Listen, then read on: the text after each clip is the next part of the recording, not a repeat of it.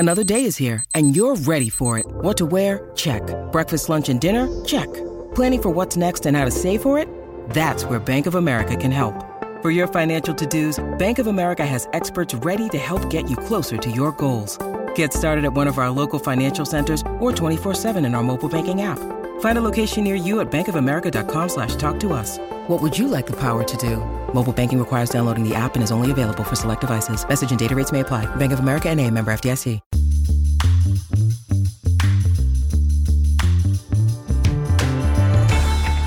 Hey, what's up, everyone? Welcome to this edition of Keep Watch Pass on the It's Not That Bad podcast channel, a proud member of the Pantheon Podcast Network. Last week on Keep Watch Pass, we talked about Neil Patrick Harris, who, of course, appeared in episode 3 or special 3 of the Doctor Who specials on Disney+. We're going to keep in our Doctor Who realm here because we're talking about one Miss Amy Pond, Karen Gillan, and here to join us is an even hotter redhead, my lovely wife, Carrie. Carrie, how are you doing? Oh, wow. Now I know you're lying. Oh, oi. There is no way I'm hotter than Karen Gillan, and I will fully admit and own up to that. Okay. She's adorable. Oh, she is. You can't possibly think that No, I know you're lying. I got my husband eyes on me. It's all good. Is this you getting back at me for the squee for NPH? Well, see, I can't really squee during the intro of a show because it'd be like, maybe when we get to the Rachel Lee Cook episode, then that can happen. Fair. Then that can happen. Okay. Fair point. But we are about to talk about movies starring Karen Gillan, and I specify movies here because we are not touching any of her TV shows. That includes all of her work on Doctor Who. It also includes her show Selfie, which we're not going to be touching at all. So it is strictly movies that have Karen Gillan in them. And we're going to pick 3 of them: a keep, a watch, and a pass. The keep is the one that we hold in absolute high regard. The watch is the one we're like, hey, you know what? It's on. Cool. And the pass is the ginger of the bunch. Sorry, I had to. And it's the one that we would actually skip on. Or if we like all of her films, it's the one that we have to pick because them's be the rules of the game. But we're going to start with our keep film. So, Carrie, I'm going to look over to you and say, what is your keep film starring Karen Gillan? And I'm going to put the question back to you and be like, as if you have to ask, knowing me as well as you do, and knowing that we have spoken about this movie on It's Not That Bad, I've got to go with The Bubble. I freaking loved that movie. It was so... You know what? It will forever be etched into, I don't know, our living memories of the times of COVID and the times of lockdown. And you know what? This movie is, again, it's a staple. It's hilarious. And it is such like, again, it's like a living memory of just how incredibly ridiculous and odd and just like out there, incredibly out there times that we just lived. The saying about may you live in interesting times. Yeah, bless it. Was it a proverb and a curse kind of thing at the same time? But this movie just capsulizes that entire event in our recent history. Yeah, I mean, there are some productions that are going to be, for lack of a better term, time capsule worthy. Again, we talk about staged like they're paying us. Let's be honest. It's true. Oh my God. Which, Georgia Tennant, please send us some money for talking about staged again. You're welcome. But the thing is, there are certain productions that came out over the last 3 to 4 years that really should be time capsuled because, like a decade from now, people are going to be talking about this time of film and television and questioning some of the things that came out. Like a show like Staged, very much showcases the need for people to connect, even if it's over Zoom, and how frustrating that was during all that time. Here, like, this is a perfect example of a film that tried to be made during the pandemic and all the insanity that probably ensued during all that time. And that's not to take lightly like the efforts and the work that went into actually making films and TV shows during the pandemic. Like, I remember when season 1 of Loki came out, and then of course they put out the Marvel Studios Assembled for season 1 of Loki, and it's like, when you see like the amount of testing that had to go on set and the amount of masks, and really they were putting together shows in the most uncertain of times when some people were probably maybe afraid to go to work and be around people, not knowing what, if you're going to come home sick or whatever the case may be. The idea of sporting events where the teams are bubbled in their hotels, like the better, stealing the term from the movie itself, but it's a time capsule film. And I'm going to be curious if in 10 years from now, people who were young during the pandemic discover this film. I wonder if they'll get it, or they'll be like, why are they all holed up in this hotel? Like, why are they sticking sticks up their nose? That seems very odd. I think 10 years might be a little bit too soon, but it would be interesting to see, like, maybe like the next generation. Yeah. So like our grandchildren's generation, right? Like, you know what I mean? Like the 25 to 30 year mark. Like, our grandkids are going to go back to the podcast going, what the hell are they talking about with this film? Right? What was the pandemic? What was COVID? Oh God, the fighting dinosaurs and all of the green screen work. Okay, you know what? This movie is brilliantly funny. There's just so many wonderful scenes, like even the COVID testing scene. Ebola. Oh my God. Yeah, if you have not seen The Bubble on Netflix, like, I know that there's a stigma about films that are direct to streaming or Netflix productions, unless it's an IP that people get, like a show like The Sandman, or over on Prime Video you got The Boys. Like, those kind of properties are going to be well treated and well regarded. But this was a simple comedy film that ended up on Netflix and produced by Netflix, and it's freaking hilarious. But there might be that stigma because it is quote unquote straight to streaming. So I get it. But it was also the time. There really wasn't. Everything was straight to streaming back then. Exactly. There wasn't an option of theatrical release. Like, sorry, Black Widow. That's why it was deferred so many times. Like, release dates were like pushed back, every 6 months? Yeah, no, it was a really, really weird time for movie-going audiences, and there are going to be, asterisk marks throughout statistics and box office and awards for like a good solid 3 years, because you have to recognize that theaters weren't open, movie production was in a really weird state, and there wasn't really much you could do, right? You did what you could. The Bubble did that, showcased it well, and was hilarious. My keep film, it's funny you mentioned Black Widow. My keep film is the same keep film I picked when we did movies starring Scarlett Johansson, and that's Avengers Infinity War. And I was sitting there taking a look at her, Karen Gillan's role as Nebula, and saying, okay, maybe Guardians Volume 2, Guardians Volume 3, Guardians of the Galaxy, the holiday special, maybe. I really wanted to pick the holiday special. I didn't. But, and Endgame had a bit more of Nebula in it, but Avengers Infinity War, and I'm going to probably say this until something better comes along, but it's going to be really hard to beat that, probably is going to go down as the greatest superhero movie of all time, and one where the bad guy wins at the end. Like, you never get that. Like, Infinity War set a bar so high that everything that comes after is going to pale in comparison. That's how good Infinity War is. So anyone complaining about the state of superhero movies today, look at what it's got to compete against. Yeah, it was very much the mic drop. Yeah. And, you could have heard a pin drop in the theater, at the end of that film. Like, Thanos sits down and smiles and, like, a very, very, very quiet credits. And it's like, just happened? Mm-hmm. They killed half the Avengers. They brought them back. But still, like, that film was beautiful and shocking and large and epic. And Karen Gillan. And this is when Nebula had really had her character developed as well.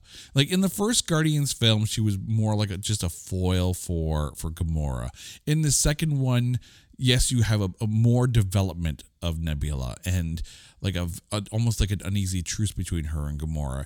By this time, now it's like, Nebula's got her guns out for Thanos, and her and Gamora are on easier terms. Like, Nebula has had one of the more, maybe second to Scarlet Witch, one of the best character arcs through the entire MCU, and how Nebula has developed through all that time. Now we get to my watch film, and this is a really, really interesting film, and I'm going to go with Duel. So let me explain the premise of Duel here. So in the movie, Karen Gillan goes to a doctor and she's given a terminal diagnosis. And this is at a time when you can be cloned, and the clone, learns how to mimic your thoughts and actions and all that kind of stuff. So your family does not have to go on without you. Cue like 9 months later, 12 months later, and the real one still hasn't died, only to be told that, oh, I guess the diagnosis was wrong. You're not dying. You're okay now.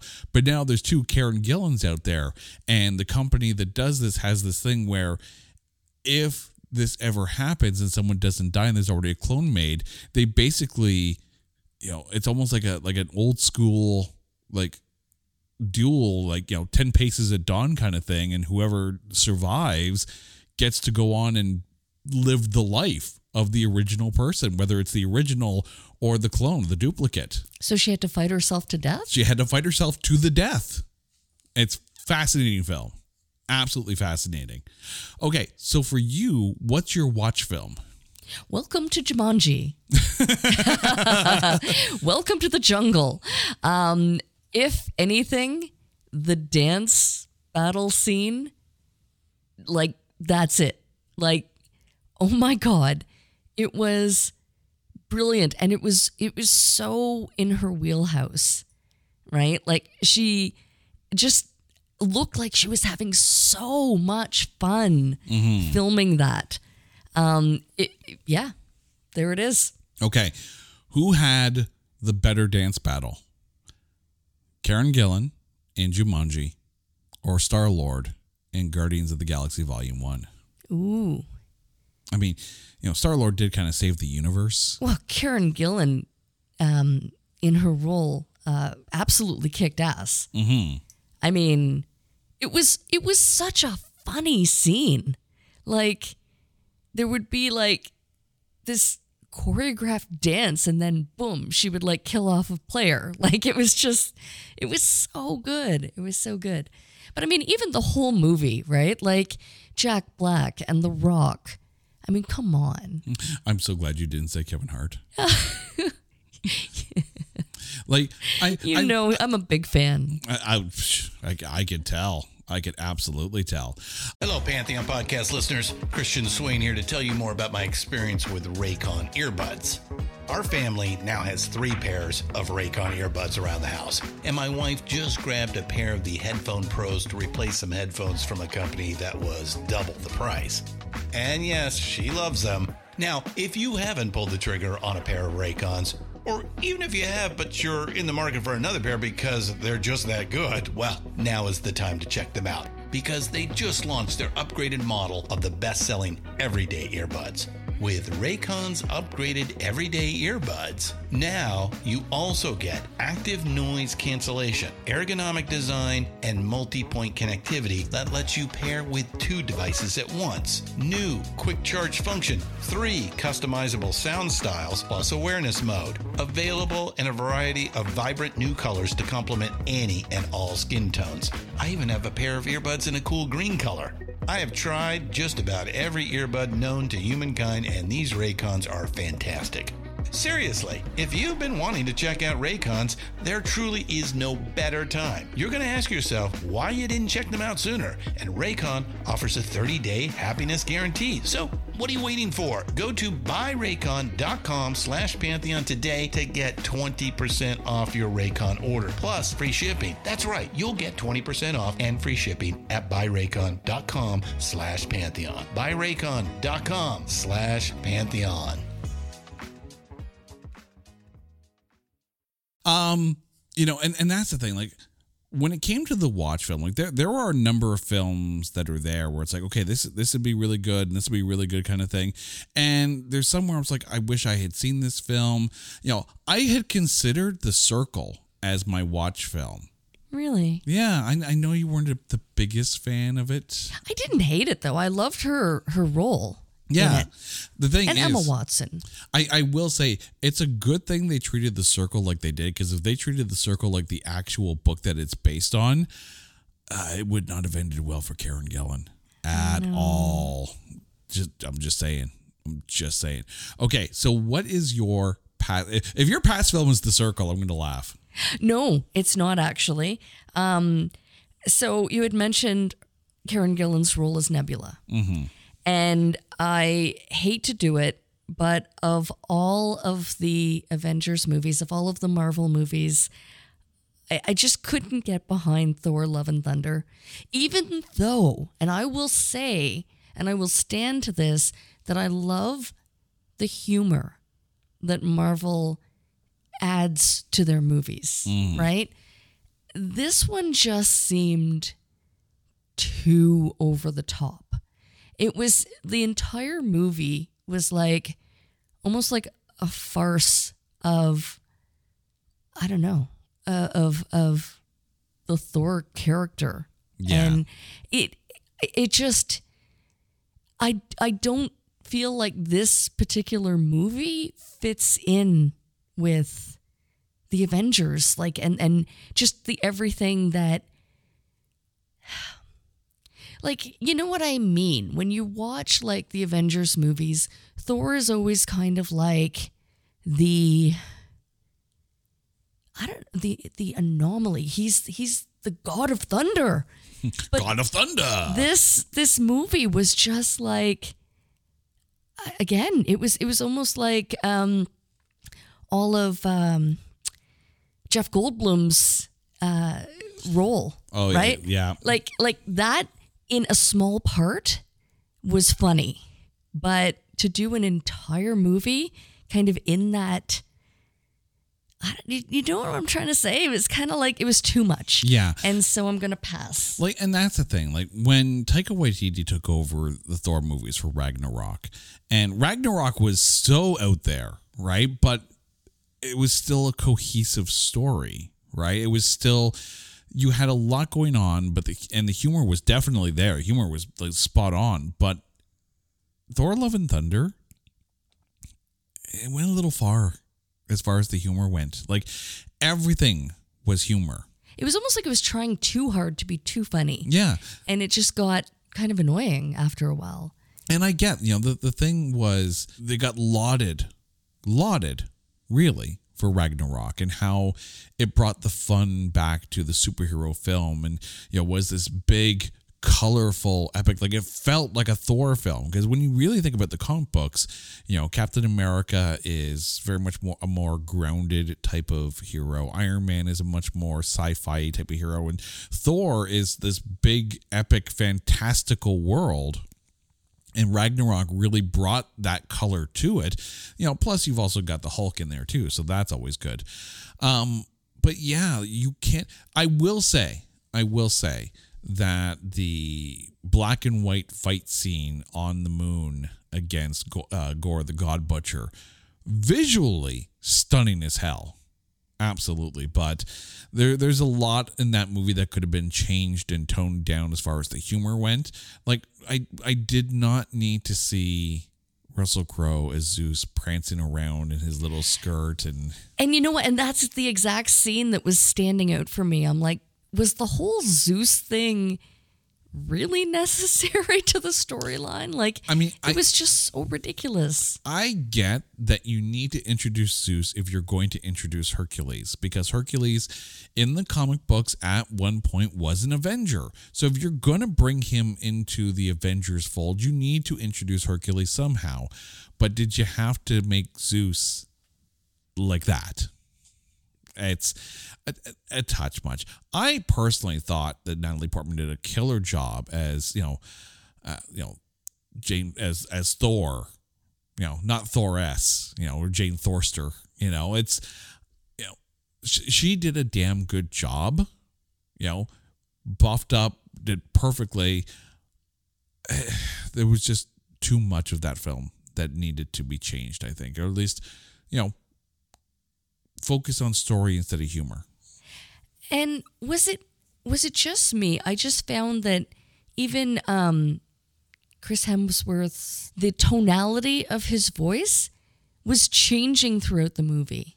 And that bothered me too. I mean, because it was like, at first he's like God, right? And has that very articulating voice. I do appreciate that. At this point in Thor's journey, he has witnessed the end of Asgard. He has watched his brother be crushed, his throat crushed by Thanos.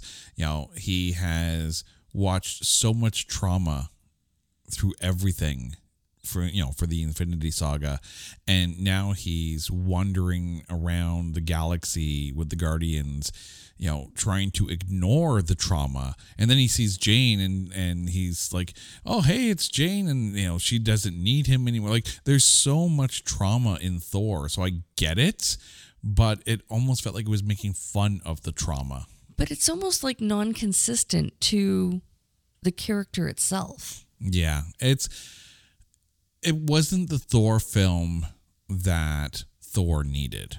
And infliction was the word I was looking for. Yeah. His inflection. Yes. All right. So now we get to my past film. And I feel bad for picking this film, but I'm going to pick it anyways because it just didn't connect with me. And that's The Party's Just Beginning. And I say I feel bad because this was also written and directed by Karen Gillan. So it's her directorial debut. It's not a happy film at all, and you're talking about someone who is dealing with the trauma of her brother's suicide, and she's on this endless drinking and trying to ignore her own pain kind of film. It's a downer. It's a freaking downer. Although, side note, she actually filmed some of the scenes for The Circle while she was doing this film because, she needed to do some pickups, and this was the phone call that Emma Watson's character had with her. She was actually filming this film in Scotland while that was happening. But the thing is, she was nominated for Best Debut Screenwriter at the British Independent Film Awards. It was nominated for the Audience Award at the Glasgow Film Festival, and she was nominated for the Archie Award for Best First Feature at the Philadelphia Film Festival, all in 2018, as well as the film was nominated for Best Feature Film at the BAFTA Awards Scotland. I'm not saying it's a bad film. I'm just saying it was a bit of a downer for me while I was watching it, and it's meant to be a downer. I get it.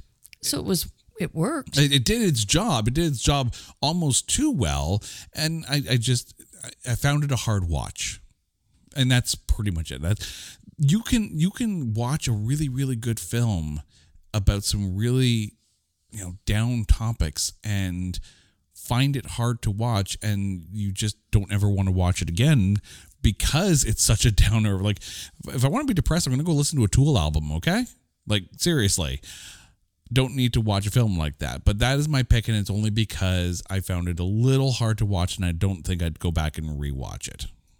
All right, Carrie, thank you so much for this. Now, before we go, please remind our listeners what your keep, watch, and past movies were for movies starring Karen Gillan. I am keeping and probably watching every year The Bubble, at least for the next 25 years. until the next generation is like, why do you keep watching this movie? And what is it about? Really? Everyone's stuck in a hotel making a movie? And I am watching Jumanji, Welcome to the Jungle, Welcome to Jumanji. And I'm passing on Thor's Love and Thunder. All right, and I am keeping Avengers Infinity War. I am watching Duel, and I'm passing on The Party's Just Beginning. Carrie, thank you so much. And to you, our listeners, thank you. Now, you guys know the drill. If there is a topic out there that you want us to cover for this show, hit us up on social media at Not That Badcast, or go to our website at notthatbadcast.com. And while you're there, make sure you check out our Coming Soon page so you can put your comments on all the episodes that we are planning on recording soon. And check out all the other shows while you're there. Until next time, she's Carrie, I'm Jay. You guys are awesome. This is Keep Watch Pass on the It's Not That Bad podcast channel, a proud member of the Pantheon Podcast Network. Take care.